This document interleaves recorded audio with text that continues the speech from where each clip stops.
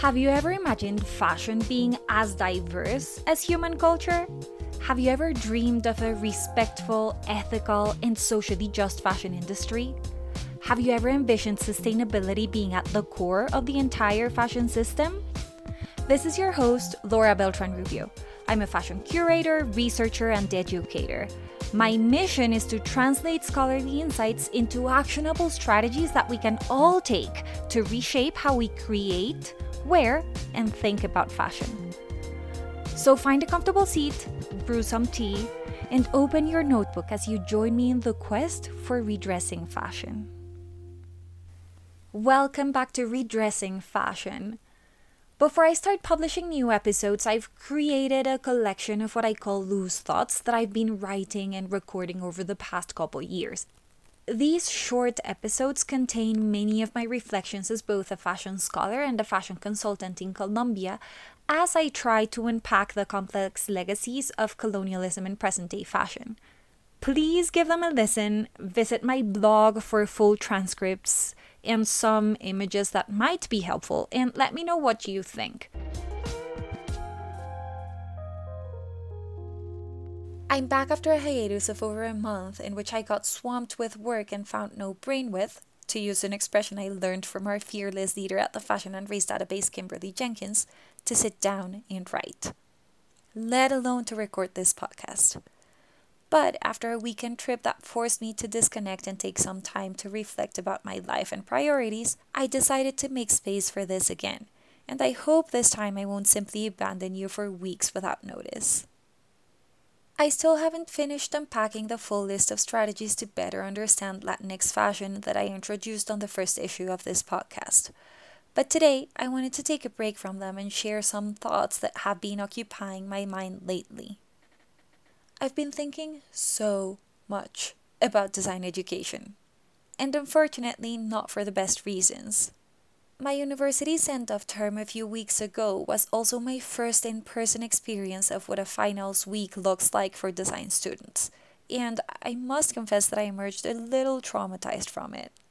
Students basically falling asleep in class from pulling all-nighters all week, skipping classes because they needed to mount exhibitions of their finals for other classes, and a general sense of overwhelm and burnout. Professors, on the other side, expected students to be everywhere at the same time, to complete perfect projects in pretty much no time, while at the same time being able to present their work with poise like professionals with years of experience in the field. To say that I was touched by the collective stress doesn't even begin to describe how I really felt about this week. I felt frustrated, angry, powerless. As a professor working at a private university, I felt that I was only contributing to everything that's wrong with design education. Should I resign then? But at the same time, I'm a firm believer that we all have agency to exert small shifts that will eventually lead to some real change. There must be something I could do, right? As usual for me, this something meant a lot of thinking and some speaking about it. So, I shared my thoughts with a senior professor with whom I was co-teaching a design studio class and our teaching assistants. That class has been particularly challenging for me because I have struggled to understand the whole pedagogy behind it. I sometimes feel, and this goes about design education more generally, that studio classes are meant for those who already know how to design to be successful. Everyone else simply won't take much out of that class. And I'm certainly among those everyone else as a historian teaching at a design school with basically no formal design education myself. When I expressed my thoughts, the teaching assistant seemed to understand and maybe even support some of my ideas, but the senior professor wouldn't even allow space for imagining different ways of teaching design. As professors, we tend to repeat the formulae that have been passed down generationally to us. But that doesn't mean they work. And if there's something I've learned in the little education and pedagogy I've acquired mostly at Parsons and William and Mary, us professors are usually at the top of our classes. We know what we're doing. We like learning. It's easy for us.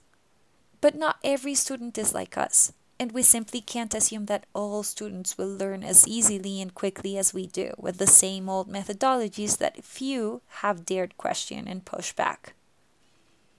So I took my reflections and ideas back to my students, though in a different class. We'd been discussing the role of designers and questioning the perceived superiority of those of us who have been trained at a university versus designers that are normally called artisans or craftspeople with no quote unquote formal education. I honestly thought this would be a more receptive audience. After our final reflections of the course, then, I told the students to make sure to eat and sleep well during that week. Their health, both physical and mental, is more important than getting a perfect grade. It's more important than passing, even. And all I received back was laughter. Is it really that funny? Absurd? Just plain crazy? To me, it felt surreal. But at the same time, it reflects so much about the current state of the design world.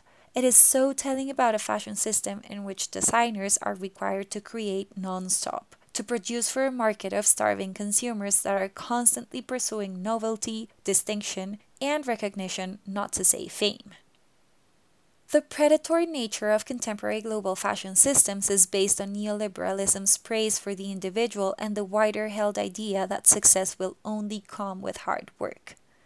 This, in turn, implies a lack of boundaries between personal and professional lives and a number of exploitative practices in pretty much every industry. This all deserves a more thorough discussion, but I'll need to get back to it at some other time. Fashion and design education are not separate from the fashion system. And the more I think about it, the more convinced I become that one of the most promising ways to achieve true change in fashion, today and for the future, is by restructuring how we educate designers. In a manifesto on transforming fashion education, Dr. Ben Berry claims that, quote, the purpose of fashion education and our purpose as fashion educators are not about teaching for the fashion system that is, but for the fashion system as it should and must be. End quote. Dr. Berry calls for a radical transformation that overhauls the entire culture of fashion education. Actions towards this transformation should aim to decolonize the curriculum by recognizing generational trauma inflicted upon students and opening pathways towards more inclusive systems. Fashion courses should be rethought and reframed to move away from Eurocentric discourses, epistemologies, and beliefs in order to allow for alternative fashion practices and histories to emerge. This should also leave space for alternative, especially indigenous ways of knowing, leaving behind the figure of the genius designer that Euro-North American neoliberalism has imposed on us. While this radical transformation needs to take place around the globe, it is particularly pressing in Abya Yala, also known as Latin America. Our design schools have borrowed curricula from their Euro-North American counterparts for decades, largely ignoring local expressions of fashion and the practices that surround them.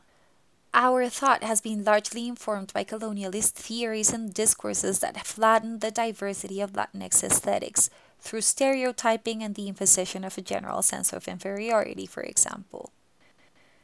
And although contemporary design in Latin America is moving towards a greater appreciation of our quote-unquote original culture, this has led to violent colonialist practices that tend to exploit artisans, many of them racialized throughout the region.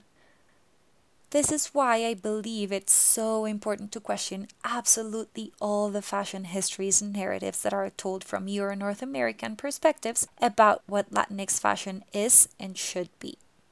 And this, of course, applies to other fashion systems from around the world as well. I'll get back to this in the next issue of Thinking Through Latinx Fashion.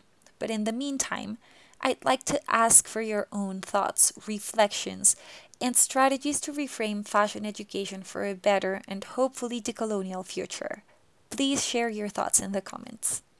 Thank you for listening. I look forward to learning from your own reflections. Original podcast episodes will air starting on January 11th, 2024, so I hope I can entertain you with this collection of loose thoughts until then. And in case you want to subscribe to my email list to be notified when the first official episode goes live, I've left the link to join in the podcast notes for this episode.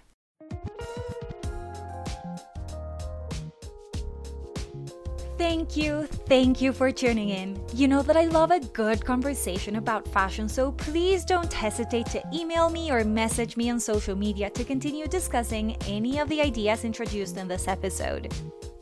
If you liked what you heard, please follow the podcast, leave a review, or share it with your favorite fashion friends. It does make a huge difference as we try collectively to build more spaces for thoughtful and nuanced conversations that can truly help us redress fashion.